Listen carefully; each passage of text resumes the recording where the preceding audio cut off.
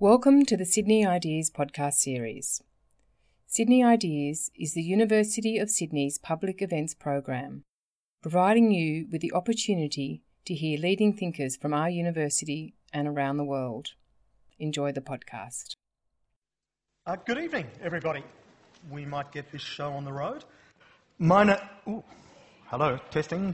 Okay, good. My name is Ian Maxwell. I'm the chair of the Department of Theatre and Performance Studies here at the University of Sydney, and I'm your MC for tonight. The first part of the proceedings involves our shared acknowledgement of the traditional owners and custodians of the land on which we're gathered, the Gadigal people of the Eora Nation.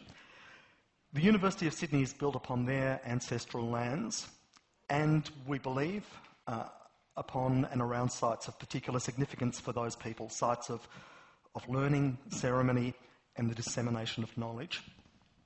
And I do want to take a moment to reflect on that, particularly in the context of what we're dealing with today, which of course is about a very particular place a long, long way away, which also served as a site for the sharing of knowledge, sharing of philosophy, and of course pleasure, and of the building of a sense of people as a people.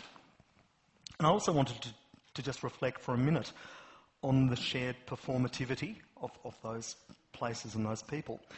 For while we tend to think about Shakespeare as the epitome of a tradition of literature, it's just as fruitful to think of his work, the work that he undertook with his collaborators, in terms of a performative tradition, which happened to leave as part of its legacy a body of literature and edifices lost and now resurrected. The performative, philosophical and social legacy of the Gadigal people has perhaps left fewer material traces, but is no less tangible, no less living and no less real. And as we share knowledge, teaching and learning and research at this university, we pay respect to the knowledge embedded forever within the Aboriginal custodianship of this country, of this land. Okay.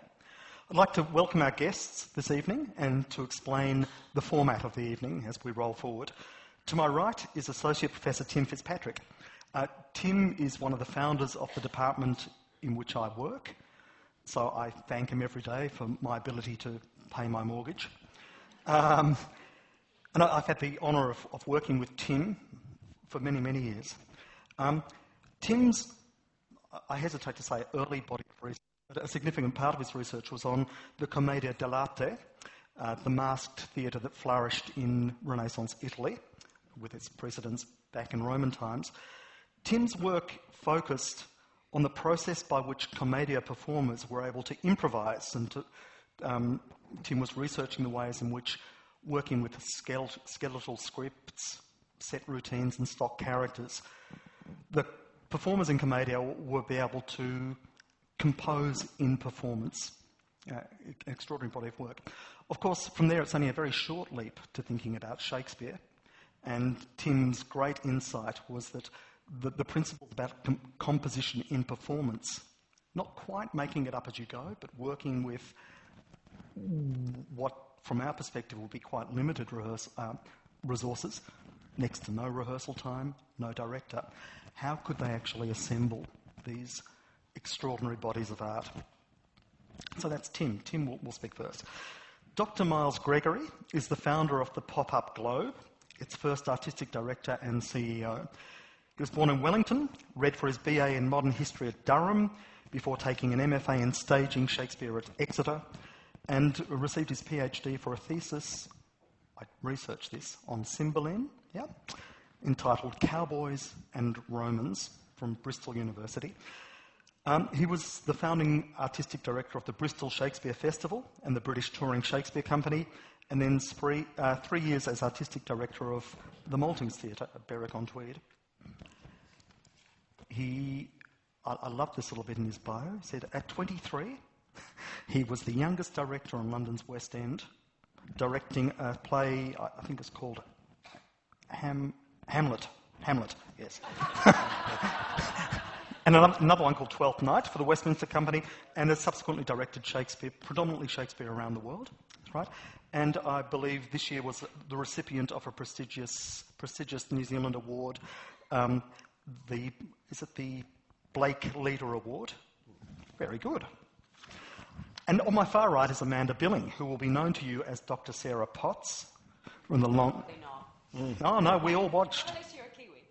No, it was... It's on TV here. No, see? Resounding silence.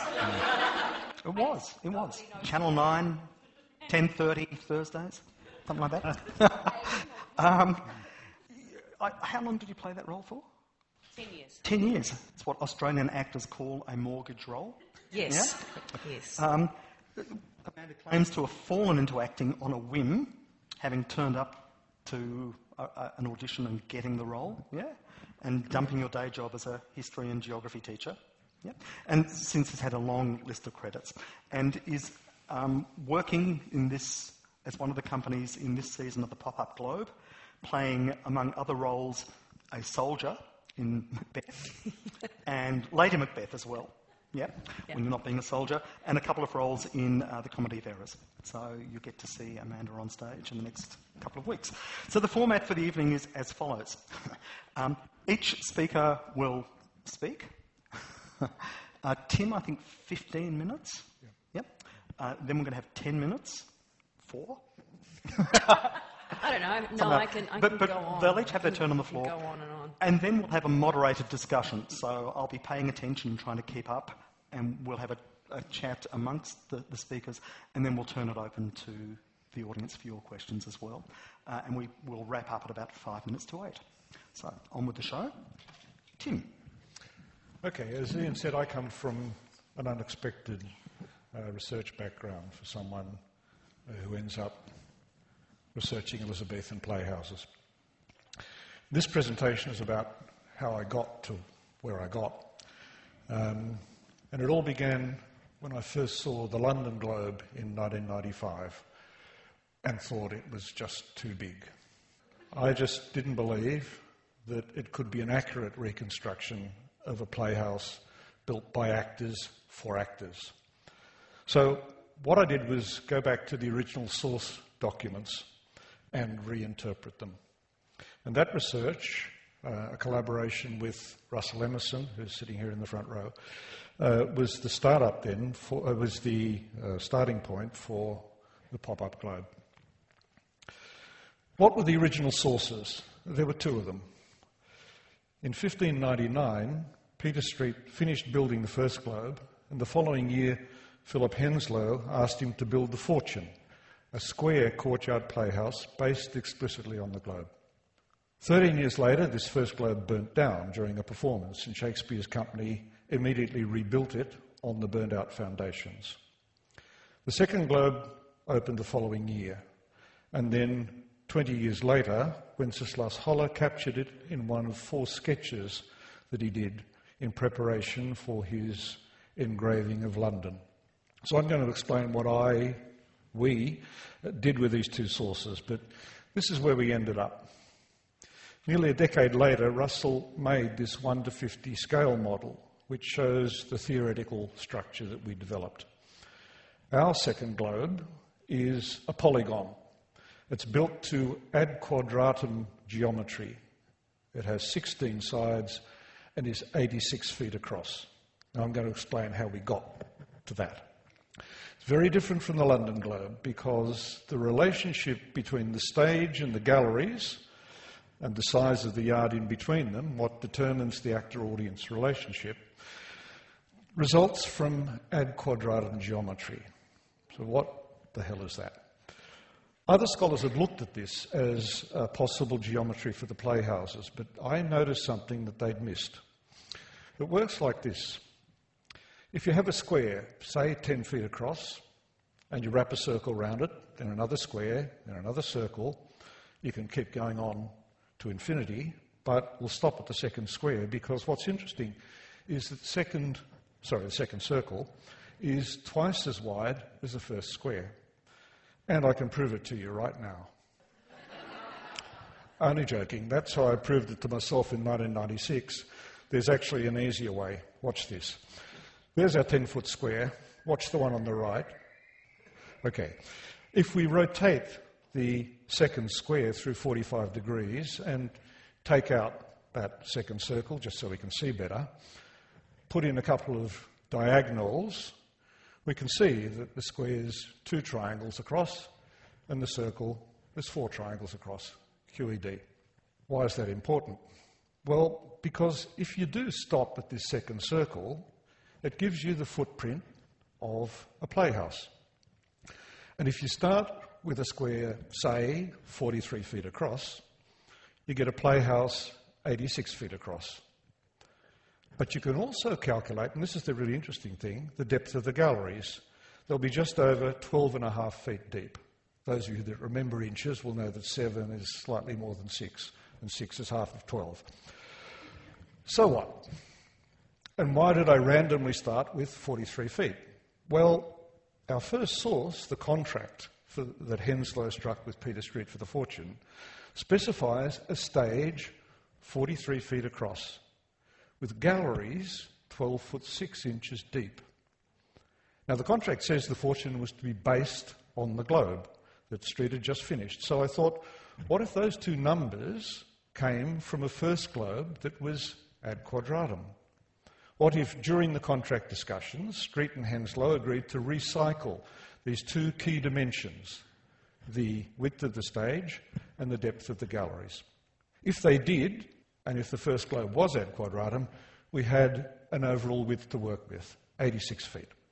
Now, this was pure conjecture, but we thought it was worth exploring this hypothesis of a smaller first globe rather than the 100-foot globe that John Orell had calculated and imposed on the London building, which so frightened me when I stood on the stage. It certainly turned out to be worth exploring, and this is where we leapt from a hypothetical first globe that was ad quadratum to strong evidence of an ad quadratum second globe. Our second source document is this sketch by Wenceslas Holler, renowned artist and engraver and mapmaker, looking upstream from the tower of Southwark Cathedral. It's in pencil. You can see the Thames running there, and St Paul's Cathedral, the original one, the Gothic one before the fire, is in the top right-hand corner. The foreground, which includes the second globe there in the middle distance, has been over-inked. Now, it's not the topographic drawing that John Orell suggested, but a freehand sketch. But we should nevertheless take it seriously and attempt to account for its features. Why take it seriously? Well, Holler sketched a lot, recording buildings that he saw on his travels. His sketches served as documentation for his eventual etchings, and we know just how good he was because some of the buildings that he sketched are still standing. The sketch is at the Yale Centre for British Art.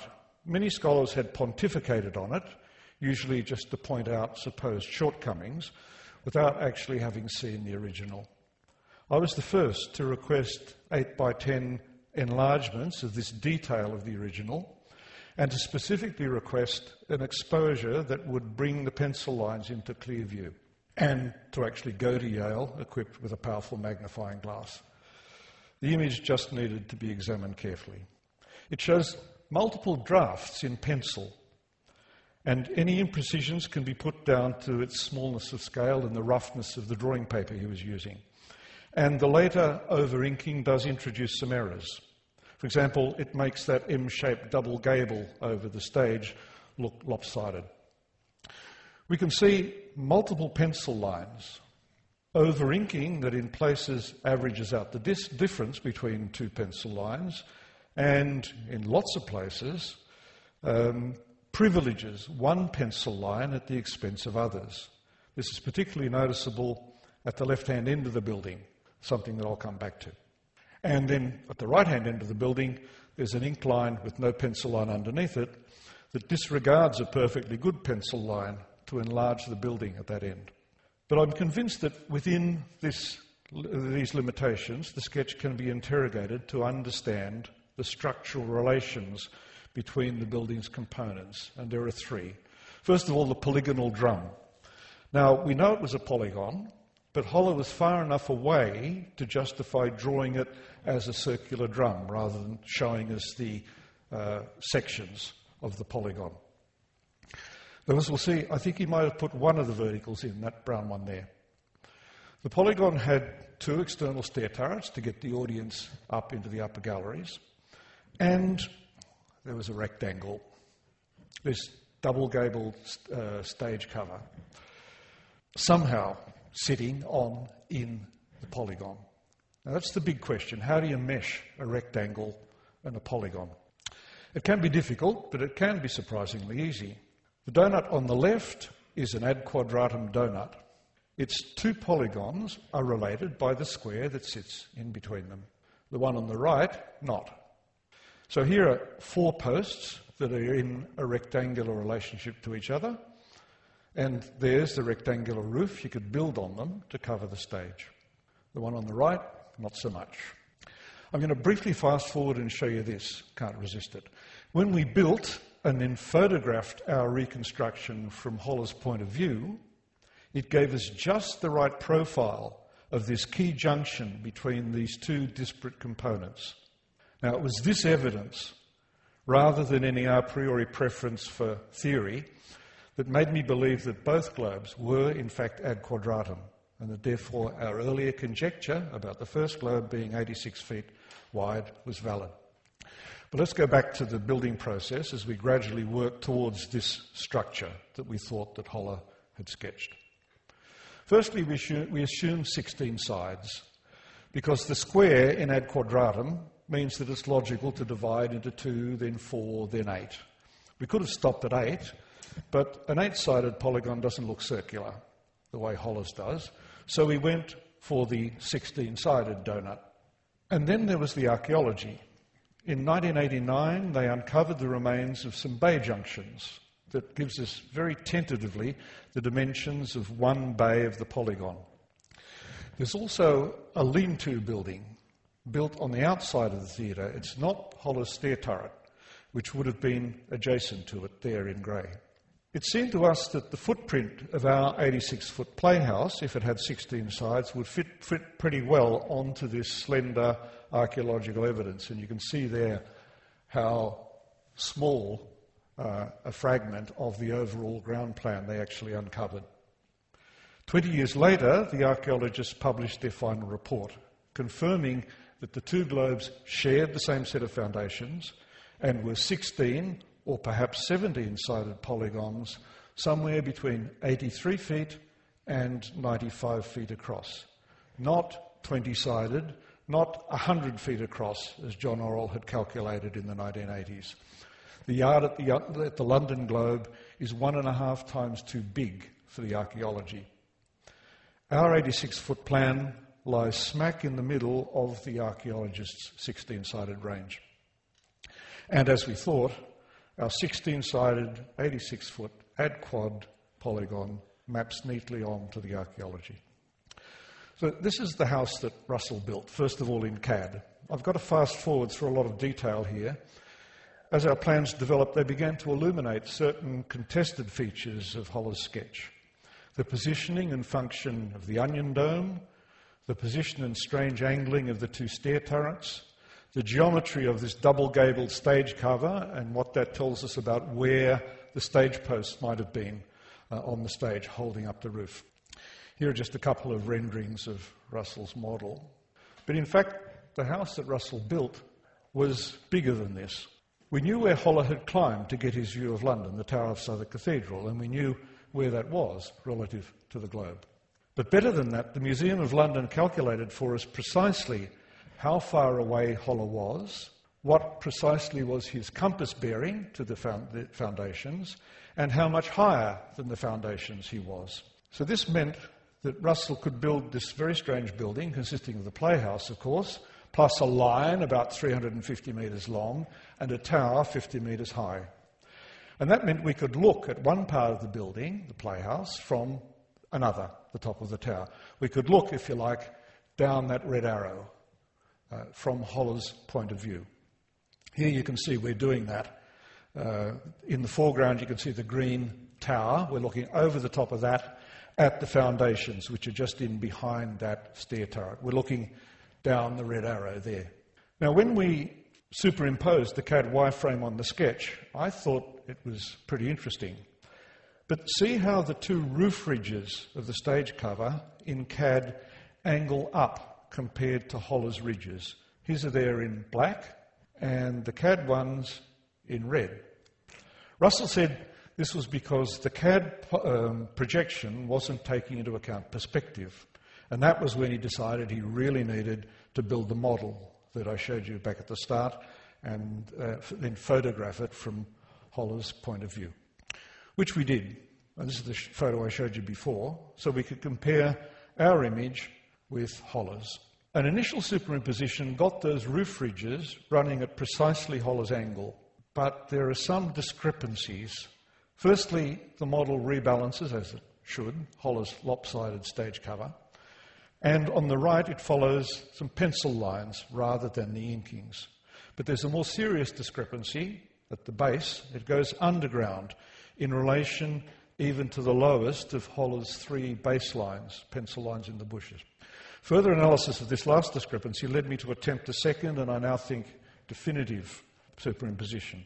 At the left-hand end, Holler has drawn 4 pencil lines and then inked one of them, the leftmost of them. But I think we should ignore this ink line and the roof lines that depend on it in favour of 2 other pencil lines.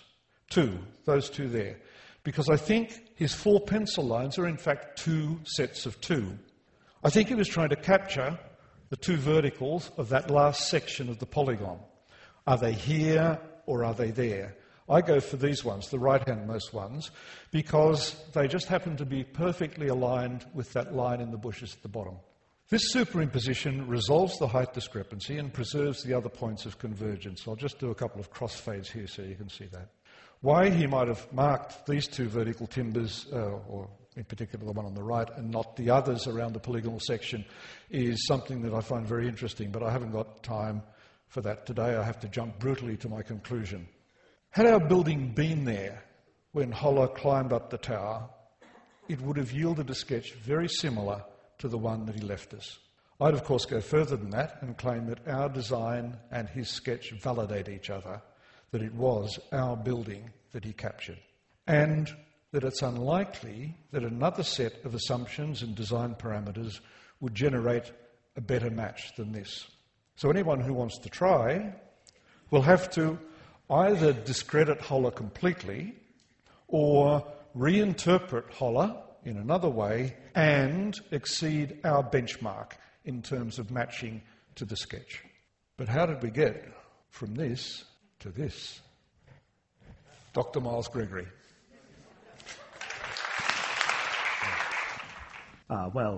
Yes, good evening. Hello, I'm Miles. Thank you, Tim, for a presentation that I have seen before, but I must say I'm utterly convinced by your ad quadratum theory. It does seem to match that evidence so well. But my background is not as a theatre historian, but as more of a theatre maker, and at one stage, sort of willing but naive academic, a role which I no longer have. Although I still keep the doctor, which is revealing.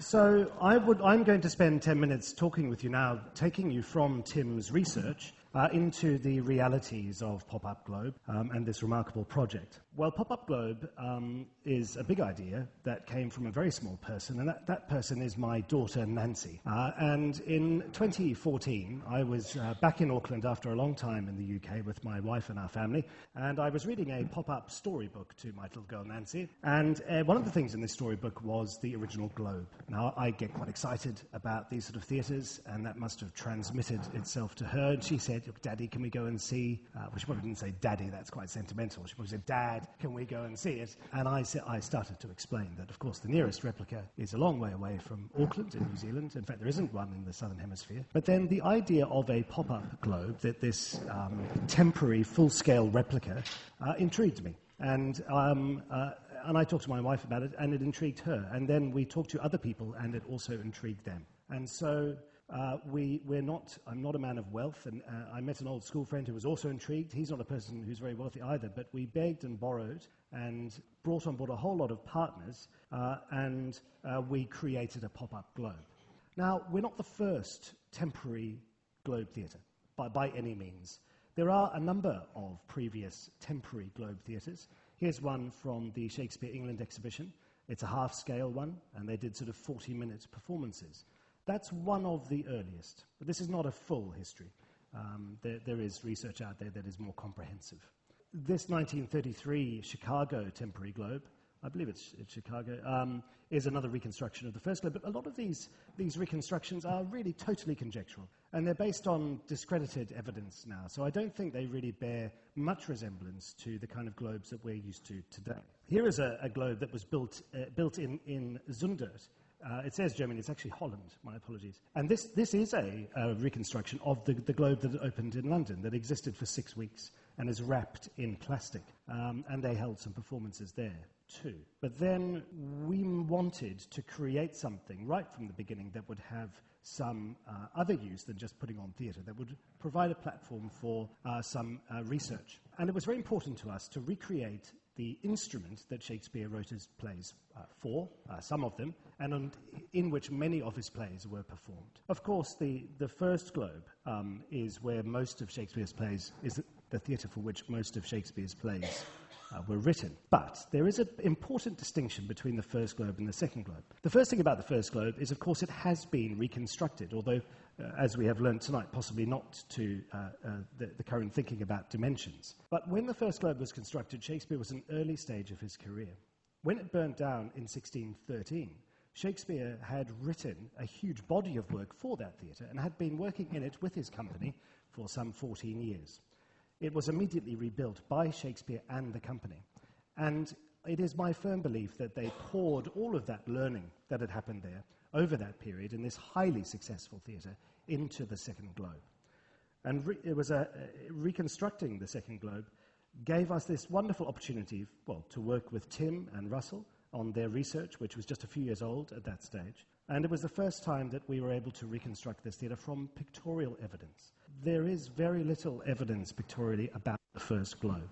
But the second Globe, we have that wonderful Holler sketch and the later engraving based upon it. When we built Popup Globe, it took 15 months to get the project off the ground, and we opened the first Popup Globe in Auckland in February of 2016.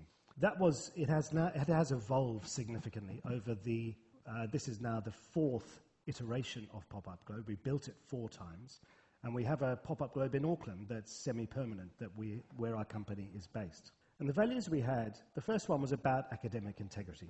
We weren't interested in building a theme park. We wanted to build something that would advance the sum or make a contribution to the sum of human knowledge. The second core value we had was about an experience for our audience. I'm a theatre maker. My professional career has been spent making Shakespeare, making theatre. And one of the core things about theatre is people have to enjoy it. It's very important that people have a good time when they go to theatre. And of course, Shakespeare, regrettably in many quarters, has a reputation for being not very enjoyable. It has certainly been heavily intellectualized. So when we attend a Shakespearean performance, often what we're seeing is effectively a staged reading of a particular academic interpretation of a text. It's a little bit like watching a thesis. And I love that kind of I love that kind of thing. There's a place for all types of Shakespeare performance, but we didn't want to have we weren't interested in that. And the third thing was about brilliance theatrically.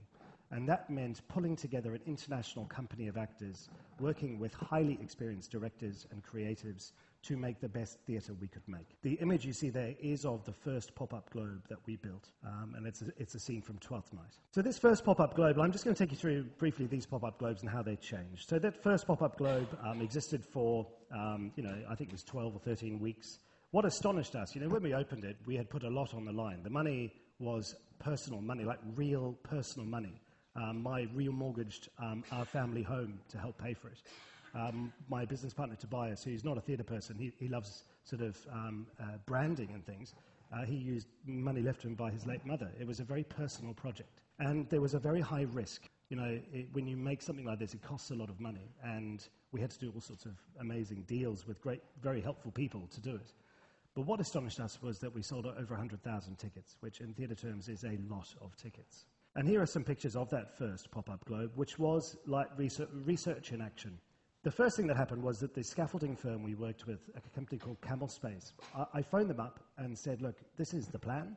what do you think? And I managed, because it's New Zealand, you can speak to the director of the company on your first phone call, So I was speaking to this massive Australian, actually, called Mick Spratling, and I said, what do you reckon about this project? And he said, I think you're effing crazy, but it sounds great. And 2 days later, they sent back almost, the plans that formed the basis of the whole scaffolding construction. And we went with scaffolding, not because of years of research into the best material, but because that seemed to be the most likely winner. It's cheap, scaffolders love to be creative, it's plentiful, and it's also a global resource. And layer scaffolding, which was the product that we used, a German scaffolding, by some incredible chance, the bay, it's 16 bays, they call it in scaffolding terms, each bay matched almost exactly the dimensions that Tim had provided. And later research has led me to believe that's because scaffolding is based upon the wooden scaffolding. So you can get progression in scaffolding from wooden scaffolding to metal scaffolding. And the standard length, I'm told, of wood scaffolding is this sort of just over 3 meter length, about sort of just under 3 meter, about sort of 12 foot, 6 or 7, which is the same as Tim's. So there's a lot of amazing things that come together. So had it not been the case that layer scaffolding and matched the dimensions set up by Tim, it would have been too expensive to build. So that was very fortunate, and indeed perhaps not fortunate, but based on another validation perhaps of these dimensions. And I'll show you a few images. There's looking down on a drone shot down into the yard there, and you can see that it's a mixture of timber and scaffolding. And there is the theatre in its sort of full glory. The roof leaked like a sieve. They built it out of plywood. They promised us it would work. There was no rain whatsoever during the build process. And on the opening night, when the mayor was there, the heavens opened, and I've never seen a wetter theatre. But fortunately, it's such a basic sort of theatre that didn't really matter. And here's a photograph that shows you... Now, what we ended up with aesthetically is really based on the engraving that Holler did, not so much on the sketch. And as you leave tonight, you'll see, I hope, 2 models on the left as you leave. One of them is Russell's original model. Another is a model that we did after we'd built this. And Russell's model is very much like the sketch, and the model we made is very much like the engraving. We now make our pop-up globes more like the sketch. So the one here in Sydney is much more like the sketch than the engraving, but the one in Auckland is much more like the engraving than the sketch. The dome is green because we thought it would be made of copper, and to give you an idea of what kind of a project it was, I personally painted that dome. Here is the interior of Popup Globe Auckland, that first one. And there you can see that we've tried to replicate the roofline that Tim and Russell put forward, which has this bare wood interior. You can see all the wood in there. We couldn't, regrettably, get a link to the onion dome. There's a lot of discussion about what that onion dome's for. Ventilation, light. Regrettably, we couldn't get it on that first build. It was too expensive. And here's a view of the Pop-Up Globe mid-performance, with audience sitting on 2 levels behind the stage, as per Tim and Russell's research. A full theatre, a lot of bubbles. We got a bit overexcited and filled it with bubbles. I had a sort of vision where I was like, let's get lots of bubble machines. And of course, the audience loved it, but I'm sure Shakespeare didn't use bubble machines. Although, bubbles have been around for a long time. Maybe he did use bubble machines. What was interesting about that theatre was the problem we had was the acoustic. The acoustic was poor. It wasn't terrible, but it wasn't great. And part of that was because actors' voices got lost up in that ceiling above the stage. So then when we rebuilt the theatre the second time, a year later, amazingly, we put on 4 plays. Bubbles, our head of production, is here tonight, and she came and worked on that season and has worked with us ever since. And we, racked up another 100,000 attendances, but we changed the design. We wanted to make it a better theatre, and we were interested in researching the likely Sinai fronds or scenic front. And we created this, you'll see it outside, but it's based on a Jacobean mansion from 1614. Tim is interested in 2-door stagings. I have a lot of interest myself in 2-door stagings, and we use that in rehearsal. But when it came to building the theatre, we were seduced by the idea of a central opening. We're not... Sorry, Tim. Tim's still recovering in some ways from that. So what we are doing, we are not really about putting into practice all of Tim and Russell's research. Pop-Up Globe doesn't get any state funding. We're interested in selling tickets and making the best theatre we can. And it's often the case that academic ideas about theatre meet reality and there needs to be compromise. And Popup Globe is a good example of that, I think. We have kept the core dimensions the same. And now you can see the theatre rising at Ellerslie Racecourse. This is the new roof we put in that did have a link, does still have a link to the Onion Dome, as we were interested to see whether we could create what we described as the Stonehenge effect, where afternoon sun behind the theatre, we know which way the theatre was orientated, would stream through the Onion Dome and backlight actors on stage, and if smoke is used, create an amazing effect. We didn't really see that happen. It was quite disappointing as we got into a lot of trouble. If you were there at the right time, you might have got something, but not enough really to justify it. In any case, worth a go. Here is an aerial view of that second Popup Globe that, again, looks rather like the engraving. And in terms of the interior, there you can see the painted heavens and the sort of more impressive Sinai fronds. Popup Globe is all about connection with the audience. So as a theatre maker, I'm very interested in direct address, as well as trying to recreate some of the ideas around original staging practice. So this in the Henry V that we did, the king went into the yard during the night before the Battle of Agincourt. The little touch of Harry in the Night. So the chorus gave that beautiful speech, that monologue about Harry visiting the troops, and we had the king go through the audience and meet the groundlings.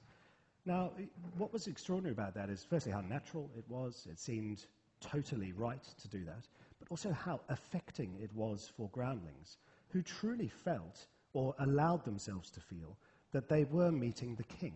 And so we began to see during the season that a lot of fathers bring their sons, their young, or not just fathers, parents bringing their children. I particularly remember several fathers and sons. And Chris, this great actor who's with us again this season, would make a point of engaging with them. And it was very special. It was very moving. I could talk endlessly about how our work has influenced the way I think about Shakespeare's canon. But here we also use a lot of spectacle. And you can see here a lot of blood. We're very interested in blood.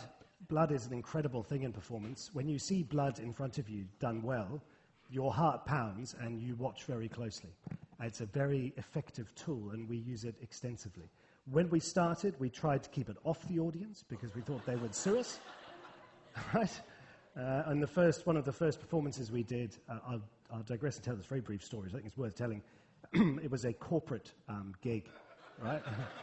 And it was the very first performance in the original Popup Globe we built, and Romeo and Juliet. So at the end of the first half, right, there's a lot of blood. And we'd said to the fight director, there's a lot of fear in our team about health and safety, because, it's a big project, you don't want to get it wrong. And we had said to the fight director, for heaven's sake, make sure the blood goes upstage, not on the audience. And in the event, there was no one standing in the groundlings. The 400 lawyers who were there at the preview all wanted to sit down, of course, and so the groundlings were empty, except for one 11-year-old boy who was standing very close to the stage. And when the fight came and the throat of Tybalt was cut, the blood bag regrettably malfunctioned. All of the blood struck him in the face. It was a spectacular, it was a coup de théâtre. And I said to the front of house manager, there was horror sort of in the production team, and the front of house manager rushed down with a towel and a free T-shirt. I said, I'm sorry, little man, and the little boy turned around, beaming, and said, that was the best thing that's ever happened to me. Well, okay. And then when the second half started, about half the lawyers were standing in the yard. And they wanted to get blood on them too, So now we get a lot of blood on the audience, and other fluids too. As you will see for yourself, 3 out of the 4 shows here in Sydney have a lot of blood in. Merchant of Venice, oddly, although it's a play about blood, doesn't have any in. But blood's great. Okay, so then we went to Melbourne and we did Much Ado, Henry, Othello. We took those shows and transferred. And Melbourne really was, we were very lucky to be picked up by Live Nation, because we don't have any money, and if you know anything about theatre, you know that theatre might sell a lot of tickets, but it costs a vast amount of money. It's very body-heavy. I mean, when we have a season running over here and in Auckland, we're employing over 120 people directly, full-time. So it's a big machine that we run. But here, because we had Live Nation supporting us and allowing the project to happen, sort of bankrolling it, that meant we could redesign and get a better design. And the design we went for, there's a couple of interesting features about it. The first you can actually see in this photograph, and that is, you can see a big bum on the building. Now, in Auckland, we'd built Tim and Russell's work, but even just with 4 plays up, and we know, of course, that these Shakespearean or Elizabethan and Jacobean companies had up to 40 plays in their repertoire. Even just with 4 up, we were totally out of space. And I don't think there's enough space in the back of the building for anything other than actors and a show.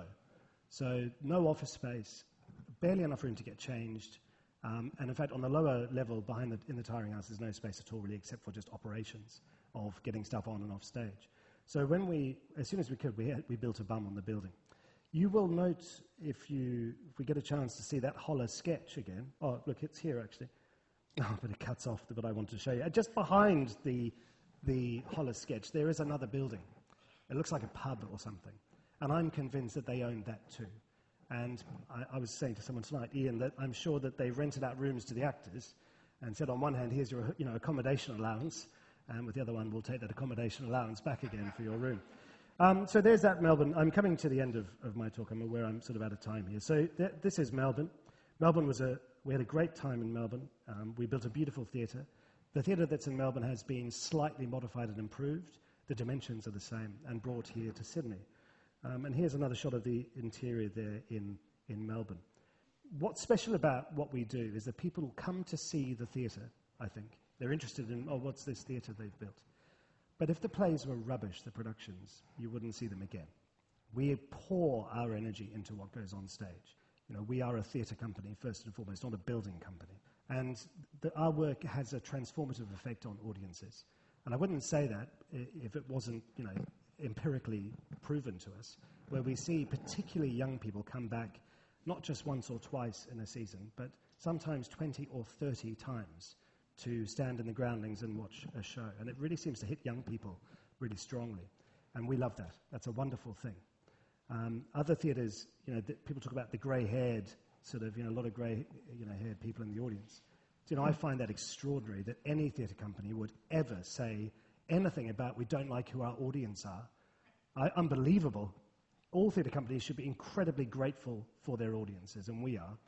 But we notice our audience in the yard is very young, and that's a wonderful thing, I think, for theatre.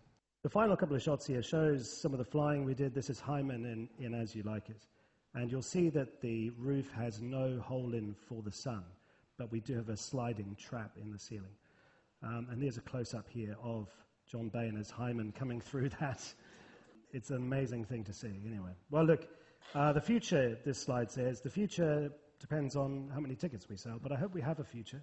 In New Zealand, we have created a really wonderful company that we all love working with, and I hope will go on for many years. And the great thing about Popup Globe is it shares the magic of Shakespeare in performance very widely, and that for me is something that is the thing I'm probably most proud of in my life. So it's been a great journey, and it's been great talking to you tonight. Thank you very much indeed. So we've heard about the history, the historical context and the building itself, and we've heard about this venture and this adventure from Miles, and now I guess it's my job to talk about what it's like running around inside the thing. I'm learning how to travel swiftly and quietly on metal scaffolding. I'm getting very good at it. We don't have a lot of time, but I think I guess what I would like to tell you is what it's like to perform at Popup Globe and how it's different from some of my other theatre experiences. I might even just start with the latter.